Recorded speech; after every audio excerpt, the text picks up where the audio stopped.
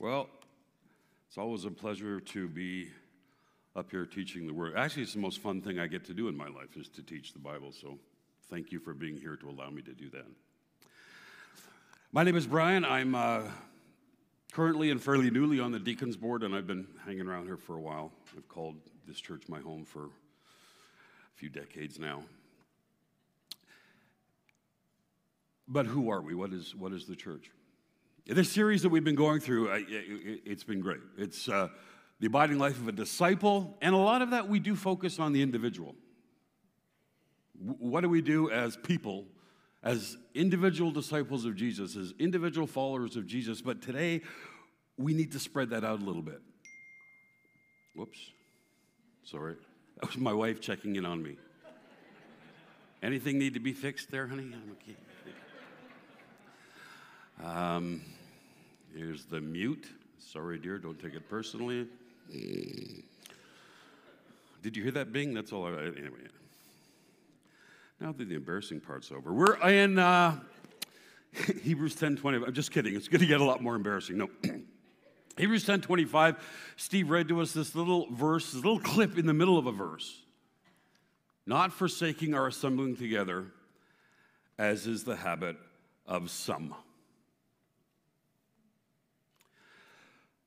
Let's just pray before we start to unpack that. Father, again, we thank you for your word. We thank you for your Spirit who teaches us your word. And we dedicate ourselves to that here this morning. Amen. I do want to add that those of you who sent your kids off to Quanos this weekend, when I left them last night, they were fine. Ryan and Heather still had a couple nerves left each, so I think they're okay. They had some of the Kaleo students also helping with that. If you sent a son, let me just, when they tell the stories, just say this: what about the yogurt? That's all I'm saying. All right, that's between you and them. I know, it was a really good time down there. And, as we deal with COVID and stuff, the last major event Quanos was able to do was Liftoff 2 years ago. So we were there this weekend with youth from up and down the island for Liftoff, and it was kind of a reopening, and it was there was a celebratory mood. It was really good. Let's look at those verses a little more fully. Hebrews 10:23 and 24. Let us hold fast. This is how the idea begins for this writer. Let us hold fast the confession of our hope without wavering. So this is what it's about. Our hope. Without wavering, for he who promised is faithful. Are we perfectly faithful? No.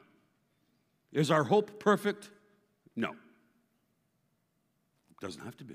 Because he who promised it is faithful. He is strong enough. He who promises faithful. But let us consider how to stimulate one another to love and good deeds.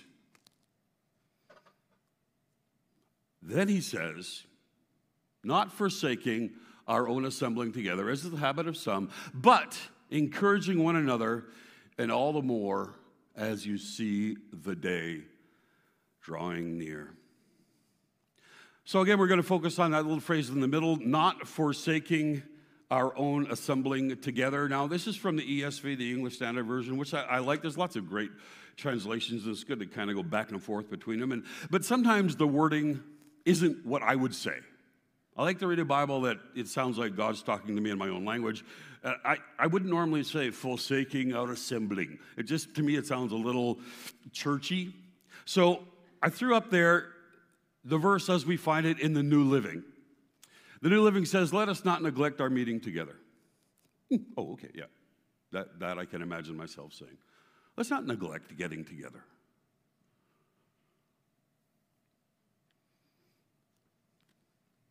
What we're going to look at this morning is the role of the church in the life of the believer and the role of the believer in the life of the church. Again, we're still talking about growing. We're still talking about training with Jesus. But we are not all isolated in our own little pods. We can't be. And let's see how Scripture describes that. We're going to look at 3 questions for that verse this morning. Who? Who is he talking to when he says this? Why should these people keep getting together? And how? What should it look like when they get together? Who, why, and how. Now, I got to confess, I've got a teacher background, and I prefer to teach than preach. So the first part of what we go through this morning, you might find a little teachy, a little dry. Stick with me. We'll get to some preaching towards the end. But I think it's important we understand who. Now, first of all, this verse, it's part of the book called the Hebrews, and we call it Hebrews because it's specifically written to Jewish followers of Jesus in the first century.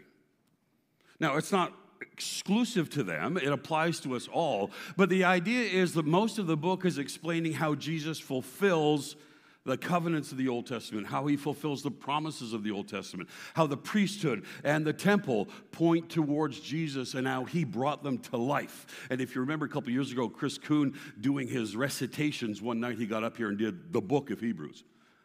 If on a good day, I might be able to recite John 3:16. It might sound a little King Jamesy because I grew up with that, but still, Chris Kuhn gets up here and he does, I'll do Hebrews. Okay? And he had some of the paraphernalia from it was great, if you remember that. I think you might still be able to find it online, actually. So this is that book, the book that's specifically speaking to those issues that Jesus, the Jew, fulfilled for them. How the Old Testament led towards that. So specifically, that's who this is written to, because he's just finished talking about Jesus, our high priest. But isn't just talking about Jewish believers in Jesus in the first century. No.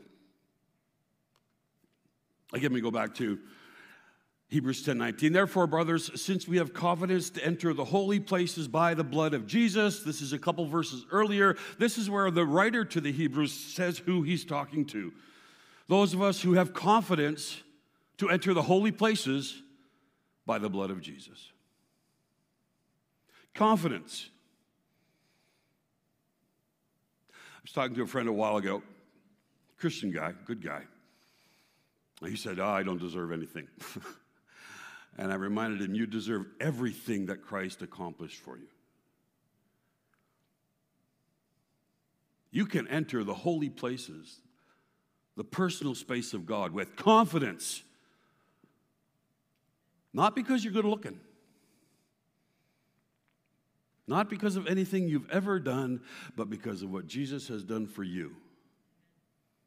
And you can be confident in that because the Father loved his Son. You go in under the name of the Son, oh, you're welcome home. Therefore, brothers, since we have confidence to enter the holy places by the blood of Jesus, not because we like Jesus, not because we agree with most of what Jesus says, not because we think Jesus was a cool guy, and we're trying to be more like him, but because of his blood, because we accept the fact that we are deeply rooted in sin. We are separated from our Creator who wants to be with us but can't because of our condition, our sin nature. And so he sends his Son, as we sang earlier, to the cross. He bore my cross and yours.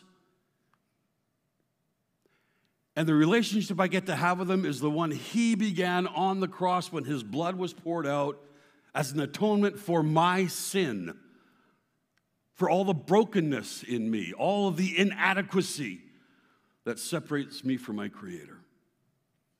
It is by the blood of Jesus that we enter the holy places with confidence. These are the people that this person is writing to. That we actually want to enter the holy places of God, and that we know that we can because of Christ's accomplishments for us. This is the group of people. This is who.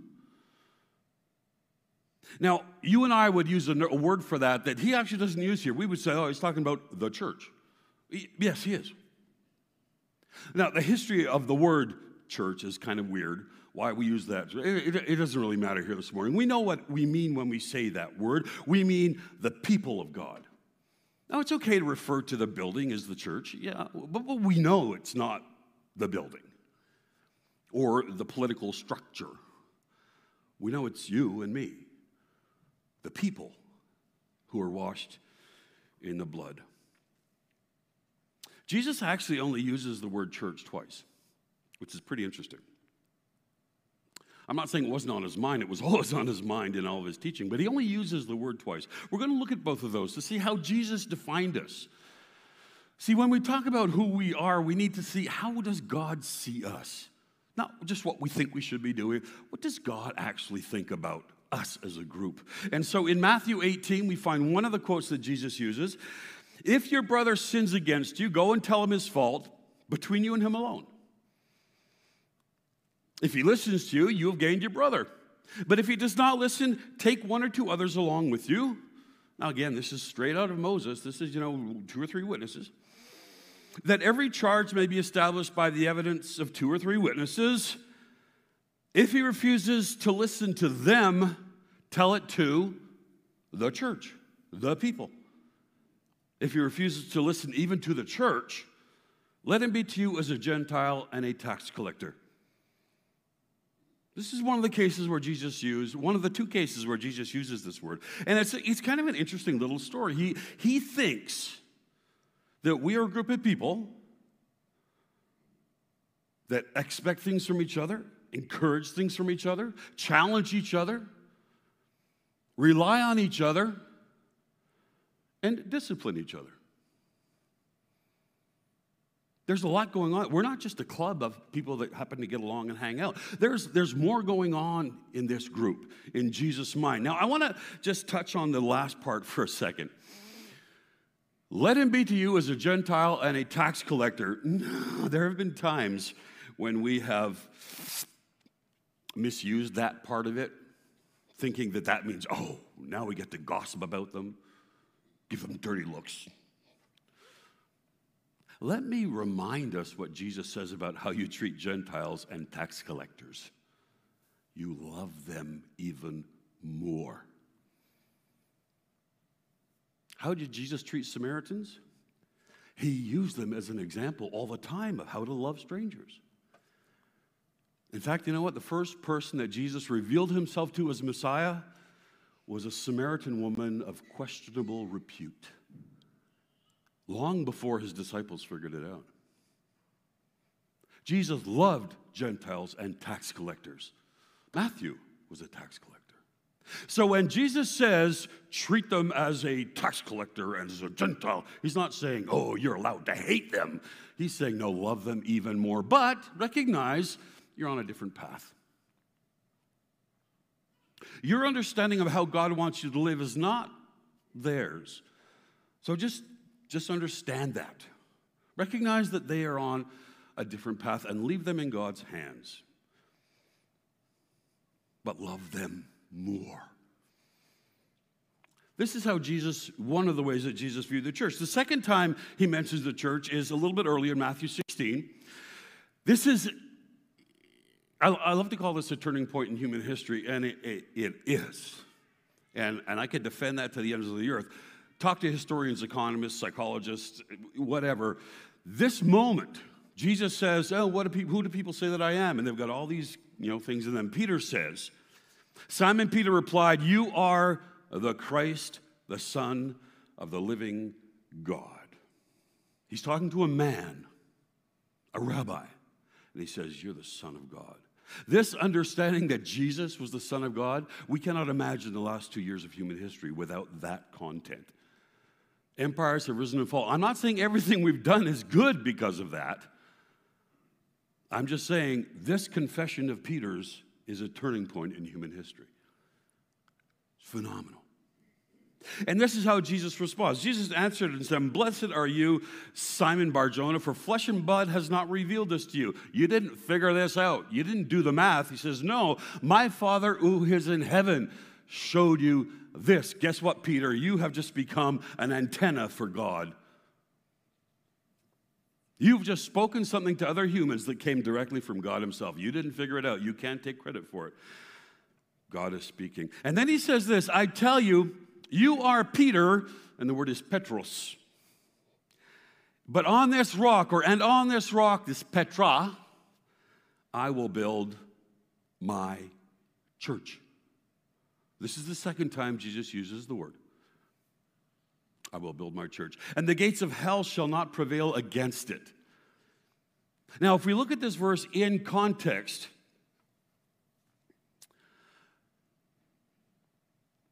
it's pretty clear he's not talking about Peter as an individual, that Peter is the rock. Jesus had one of those wonderfully twisted sense of humors that we see in a lot of Jewish literature in the first century, where a lot of puns and word plays.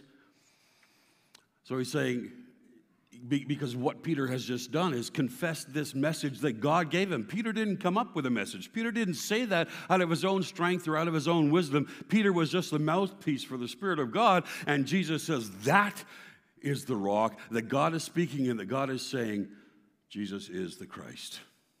On that rock, I will build my church. On that confession, on that knowledge. And as we go through the rest of Scripture, that it becomes the foundation stone, that Jesus is the Christ.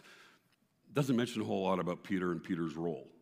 So it's easy to interpret Jesus' words by how things played out from there. But with these two quotes, we can see what Jesus saw as the church. According to Jesus, the church will be people who know that he is the Christ and will be responsible for training and discipline. In the two brief places that Jesus mentions the church, he makes it clear that the church will be people who know that he is the Christ and will be responsible for training and discipline. Simple as that. But he does say, I will build my church. Interesting way of wording it.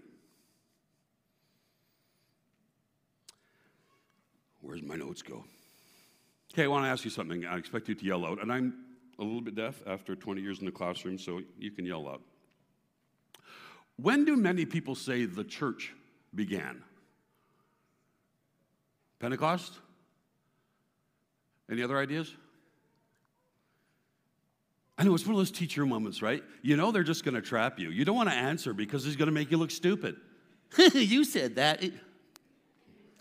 Hey, as teachers, we get very little joy, so give us those moments when we get to abuse your children, okay?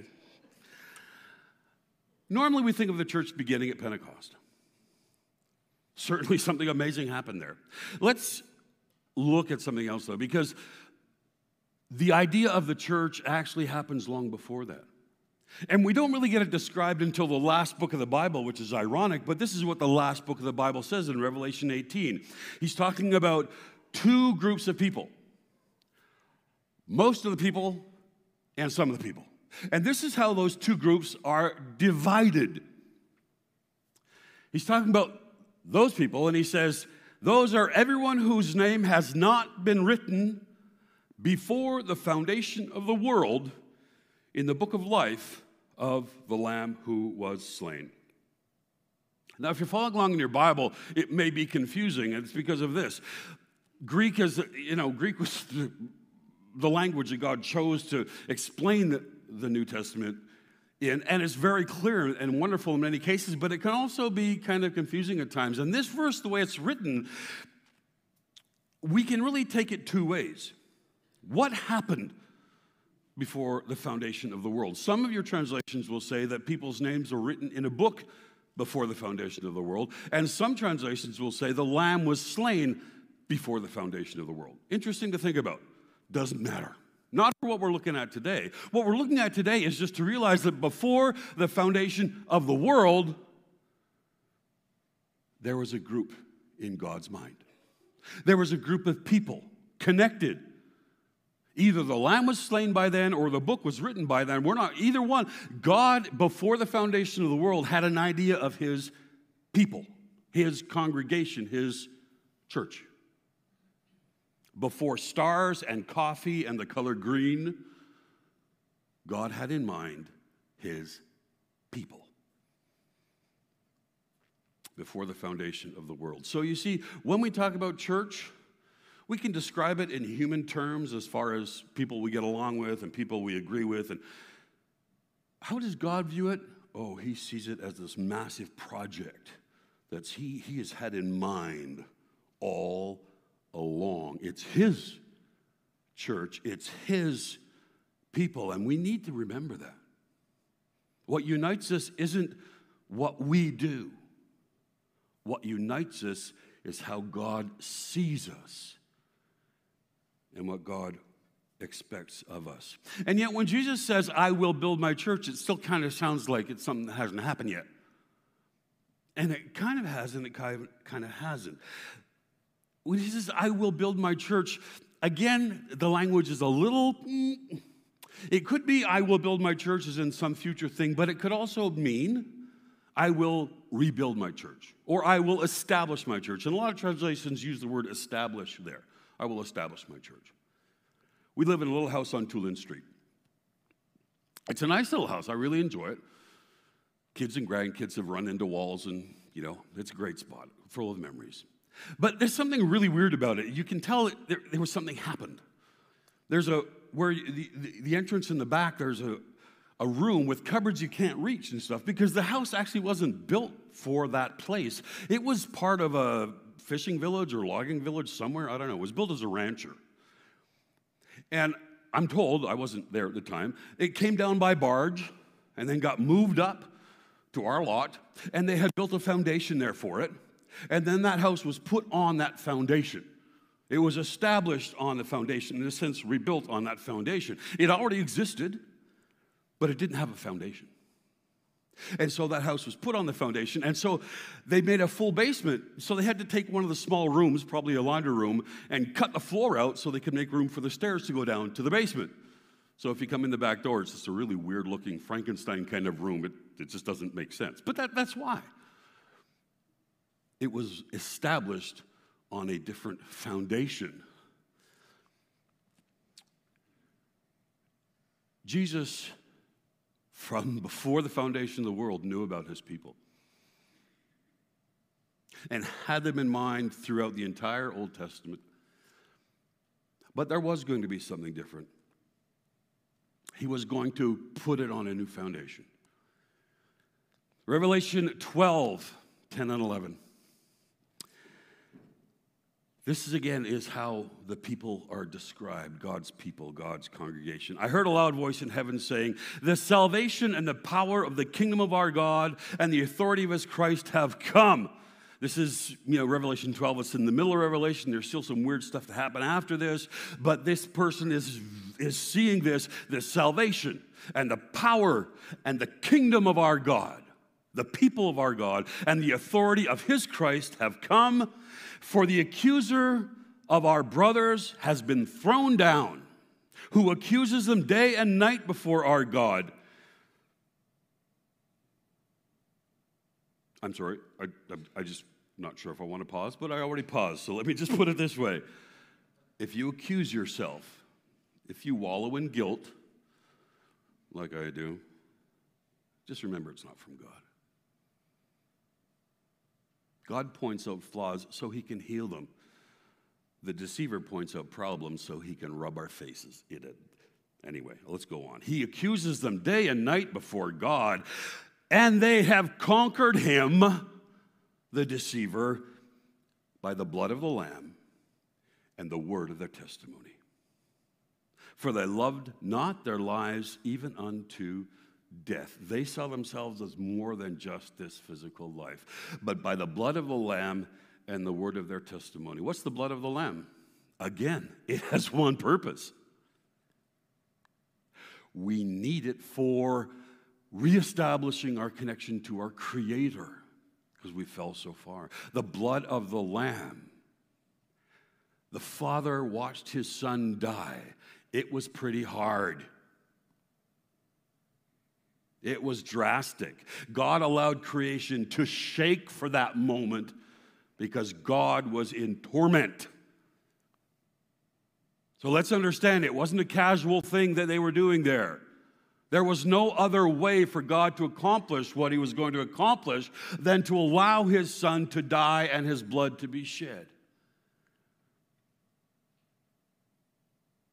How do we triumph over the evil one? By the blood of the Lamb. We claim the blood of the Lamb. We say, I am pure and holy in the eyes of God because I've been washed in the blood of the Lamb. And the deceiver says, yeah, but you still do that.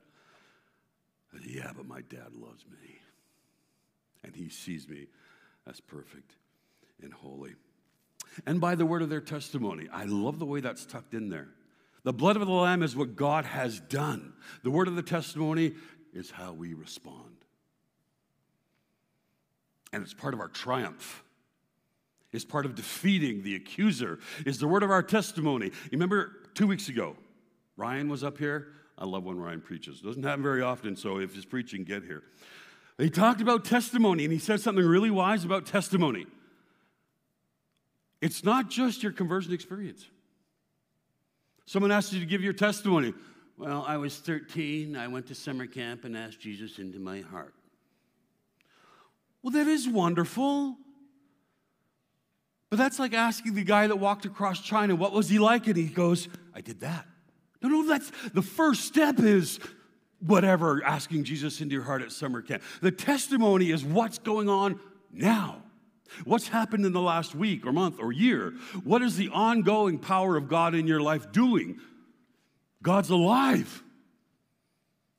He's not a memory of something that happened when you were a kid. Your testimony is what God is doing now. The blood was accomplished on the cross 2,000 years ago. Our testimony is what God is doing now. It's our response. It's us saying, yes, we know who you are, God. This is what you're doing today. Today. And they love not their lives unto death, because there is more than this physical life.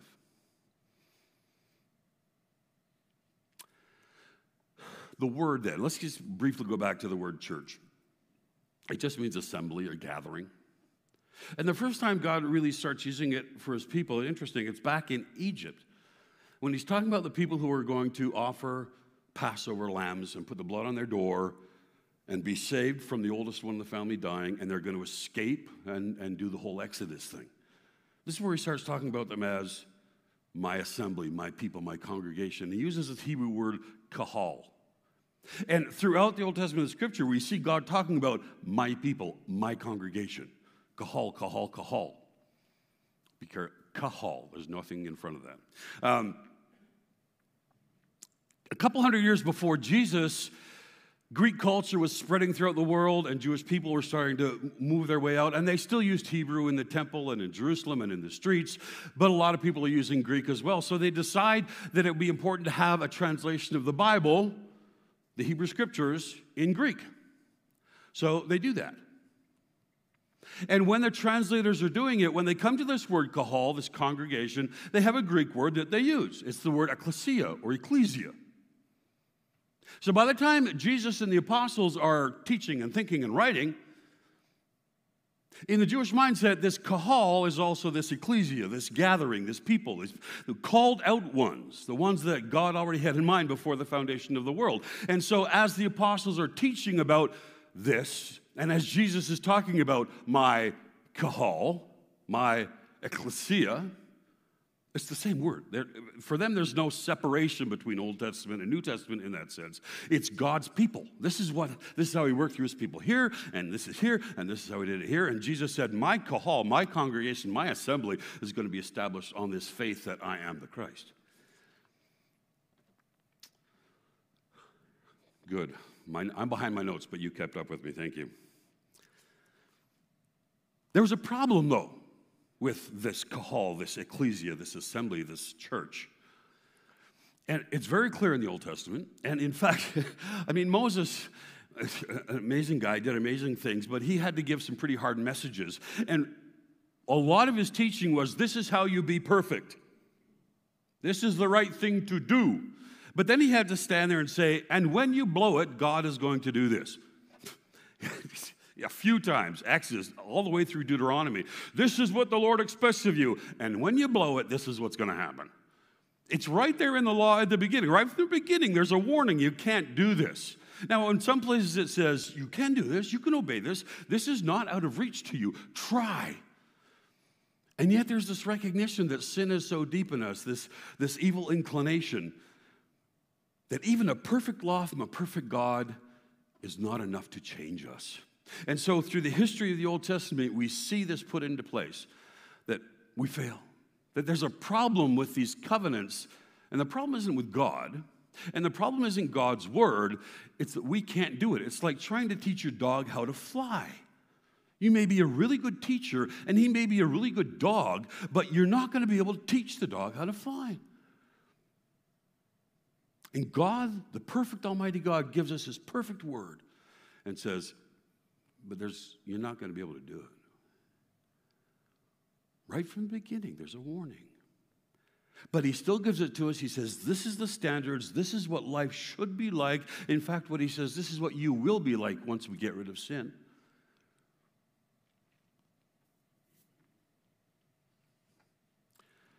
Jeremiah is one of those prophets that I'm glad I'm not like. Poor guy. He was so young. He had no confidence. And God said, perfect. And if you want to know what Jeremiah's life was like, and I mean no disrespect, he's in Ukraine. And we're shocked by some of the things that we see going on there in our lifetime, in our day. Jeremiah was alive at a time when Jerusalem was being destroyed. The country was being destroyed from great powers from the outside. And he would look off, Jerusalem's on a hill, so we could look off in the countryside and see smoke coming up from where there used to be villages. And it's bad enough to think that your homes are being destroyed and your businesses are being destroyed. What these people also understood is they were chosen to be the priesthood of God for the entire world, for all humanity. And they were losing that. That a temple had been established here that the prophets say will someday, the whole world will come worship at this temple, and now it's being torn down. They're losing so much more than their homes and their businesses and their schools and their hospitals. They're losing their very identity as God's people. And it's their fault. It's no wonder we know Jeremiah as the weeping prophet. He had a bad day every day. But you know, there's something in the middle there that God gives him this ray of hope. Jeremiah 31, verses 31 to 33, God says this, behold, the days are coming, declares the Lord, when I will make a new covenant, a renewed covenant with the house of Israel and the house of Judah. And again, the idea doesn't mean brand new. It means reinvigorated or upcycled, right? We're going to make this new covenant. Not like the covenant I made with their fathers on the day when I took them by hand to bring them out of the land of Egypt, my covenant that they broke, and I knew they would, and I warned them. Though I was their husband, declares the Lord, this is the covenant that I will make with the house of Israel after those days, declares the Lord. I will put my law not on stone, not on scrolls, not on your phone. I will put my law within them. And I will write it on their hearts. I will be their God. They will be my people. Jeremiah had this vision that what God was going to do wasn't simply build a new temple, build a new city, but that he was going to change humanity. That the problem from the beginning was we couldn't do those things that God wanted. We could not be perfect. And so God is going to change us. The newness of the covenant isn't that God's going to come up with an easier idea and say, okay, this time it's not so hard. No, the difference with this renewed covenant is he's going to change us. And that brings us back to the day of Pentecost, when we so often visualize the church being born. And there's reasons for that. There's good reasons for that. But what happened at Pentecost? Pentecost, you know, each of the Jewish festivals is some type of declaration of the Messiah, of what he did or what he's going to do. It's amazing. It's a map of the work of Jesus. And Pentecost is really interesting because if you go back and do the math, check the dates, Passover is when they got out of Egypt, and it tells us how long they were traveling until they got to the mountain. And when God gave the covenant, and when he gave the law, Pentecost is actually on the date when God gave the law. It's a celebration of the law, when it was given on stone and parchment. Pentecost is an observation, is to observe when God gave the law. And so here we are, the same amount of time from Passover to Pentecost as it was from Jesus' death and resurrection to Pentecost, when these people, these Jews from all over the world who speak different languages are gathered in Jerusalem. It's one of the three festivals when all Jewish are supposed to be in Jerusalem. And here they are, looking differently, wearing different clothes, talking differently, but all dedicated to God. And then what we think of as Pentecost happens. Now, if you remember the Cecil B. DeMille 10 Commandments, the old classic, when he gives the law, when God writes the 10 Commandments, there's this pillar of fire and the fire comes out and writes on the stone. And there's actually reasons for that. If we dig into some of the Jewish literature, that's probably what it was like. Fire writing on stone. And here we get to Pentecost. And there's this group of people who know that Jesus is the Christ. And there's a bunch of other people. And all of them together can't obey the law. But this group of people that know that Jesus is the Christ, fire lands on them as God is writing the law on their hearts. And the Spirit comes upon them and empowers them and infects them with God's character. The fruit of the Spirit is just who God is. It's God's character that starts to blossom in them. That's the celebration of Pentecost, the moment when the law is written on our hearts through the Spirit. We begin to be changed from the inside. We're not just given a new set of laws, an easier set of standards, not as many commandments as Moses gave. No, that's not the point. The point is we are the ones that are changed. God's standards don't change. He changes us. He empowers us to become his sons, his nation of priests that Jeremiah wept over. Peter reminds us that's who we are now. We are that nation that God promised, that God envisioned, that God talked about before the foundation of the world. And so we get back to Hebrews 10. Notice we're still in, we're starting point 2 now. Why? So we've got, we're already 3 minutes over, and we're getting into our second point. Don't worry. I've ordered pizza. No. Why do we get together then? Hebrews 10, he just said, don't stop getting together like some people do. He's not saying they're not saved or they're not real Christians. He's just saying, don't do that. It's too dangerous. Why? Let us hold fast the confession of our hope without wavering, for he who promises faithful. Let us consider how to stimulate one another to love and good deeds. To stimulate one another to love and good deeds. Some of your Bibles will say good works. We're supposed to do good stuff. But we're not supposed to think of the good stuff as an Old Testament law that we have to do to make God like us or to make ourselves acceptable. No, we do good things because of what God has done for us, because God loves us, because God has saved us. Doing those good things is our response. It's part of the word of our testimony. God has freed me, so I free you. God has forgiven me, I get to forgive you. God's been generous with me, I get to be generous with you. This is the word of my testimony. This is who my God is. This is who my God is making me. We stimulate each other to love and good works. If we're going to talk about love, we got to go to John, one of my favorite writers in the New Testament. In 1 John, it's so packed full of stuff. But let's just look at a couple verses. 1 John 4:10. This is love. Not that we have loved God, but that he loved us and sent his son to be the propitiation for our sins. When God says to love people, he's not saying, it's not like Moses where he says, okay, go and do this. God doesn't just push us ahead and say, go try to love somebody. No. God's saying, don't forget that I love you. I have died for you. You are washed in the blood. Pass it on. If you have trouble loving someone else, come back to me and remind yourself how much I love you. And then go pass it on. This is love, not that we love God. It doesn't begin with our attempt to please God. He loved us. That's where it begins. He sent his son for us.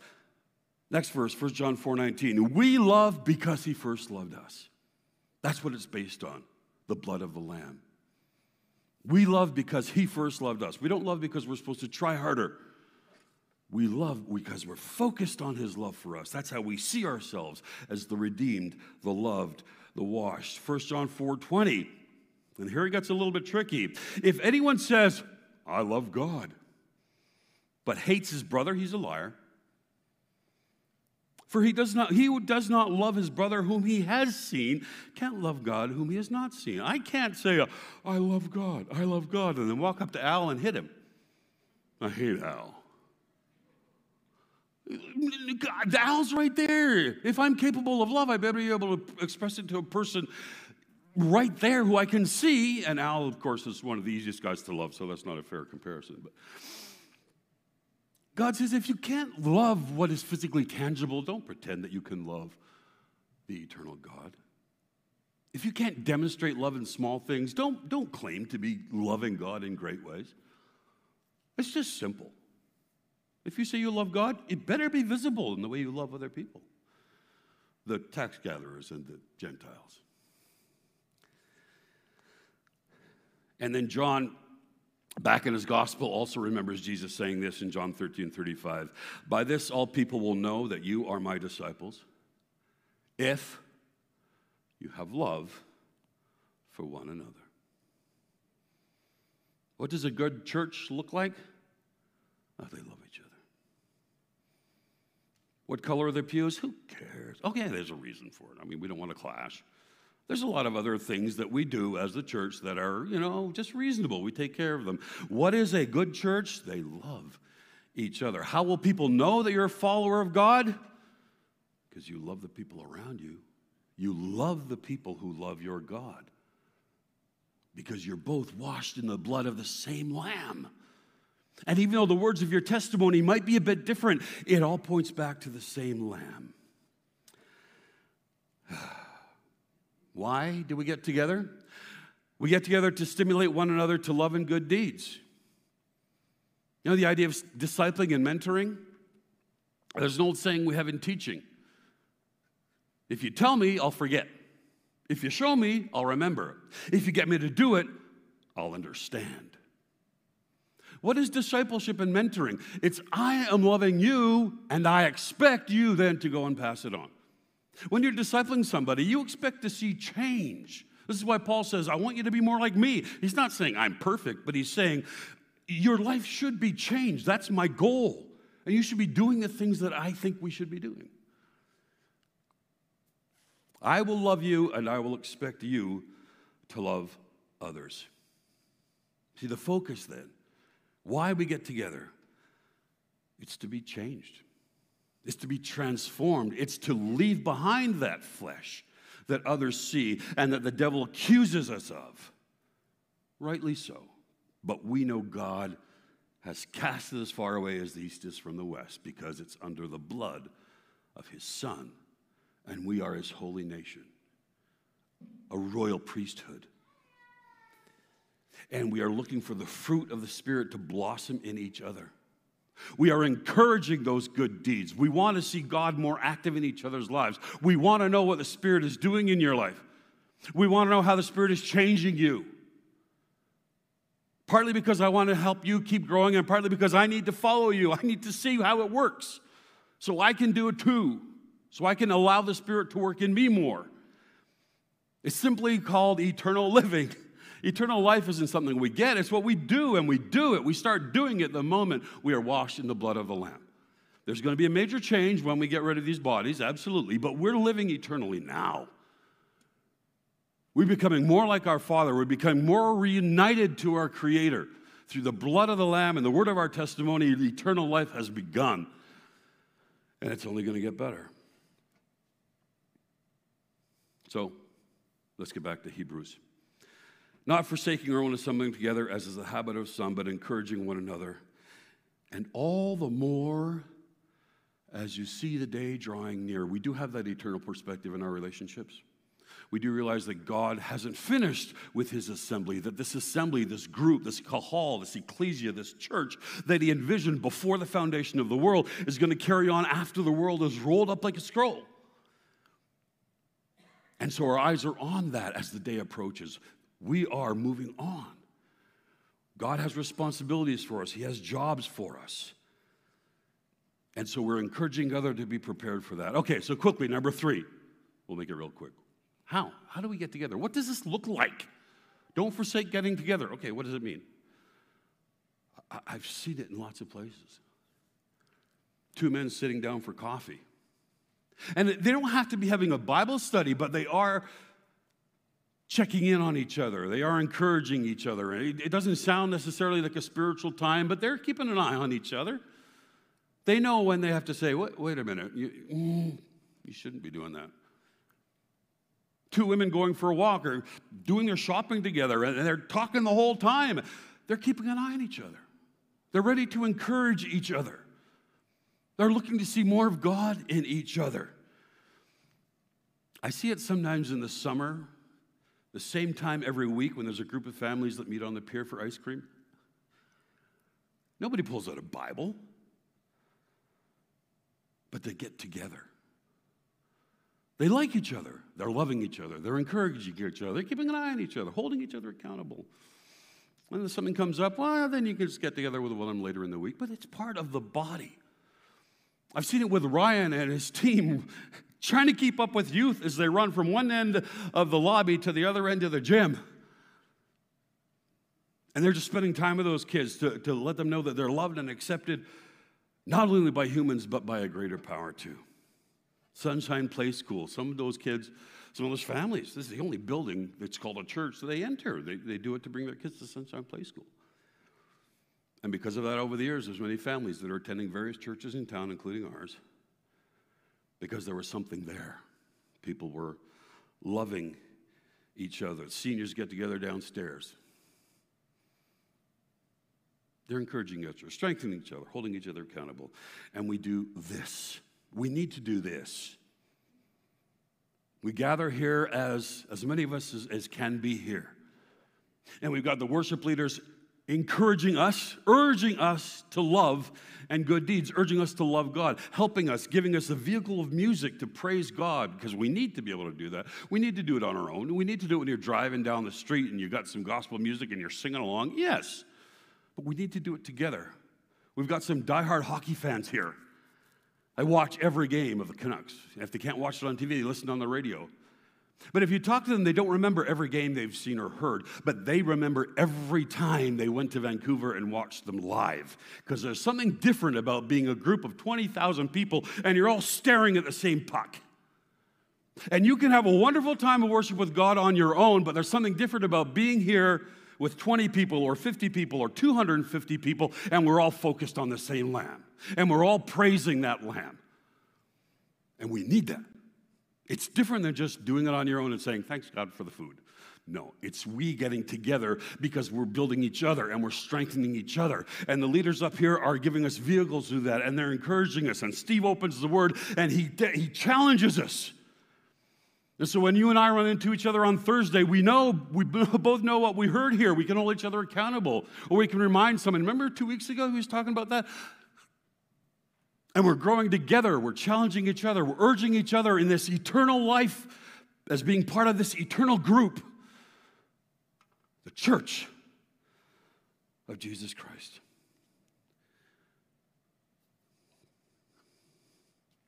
Let us not neglect meeting together.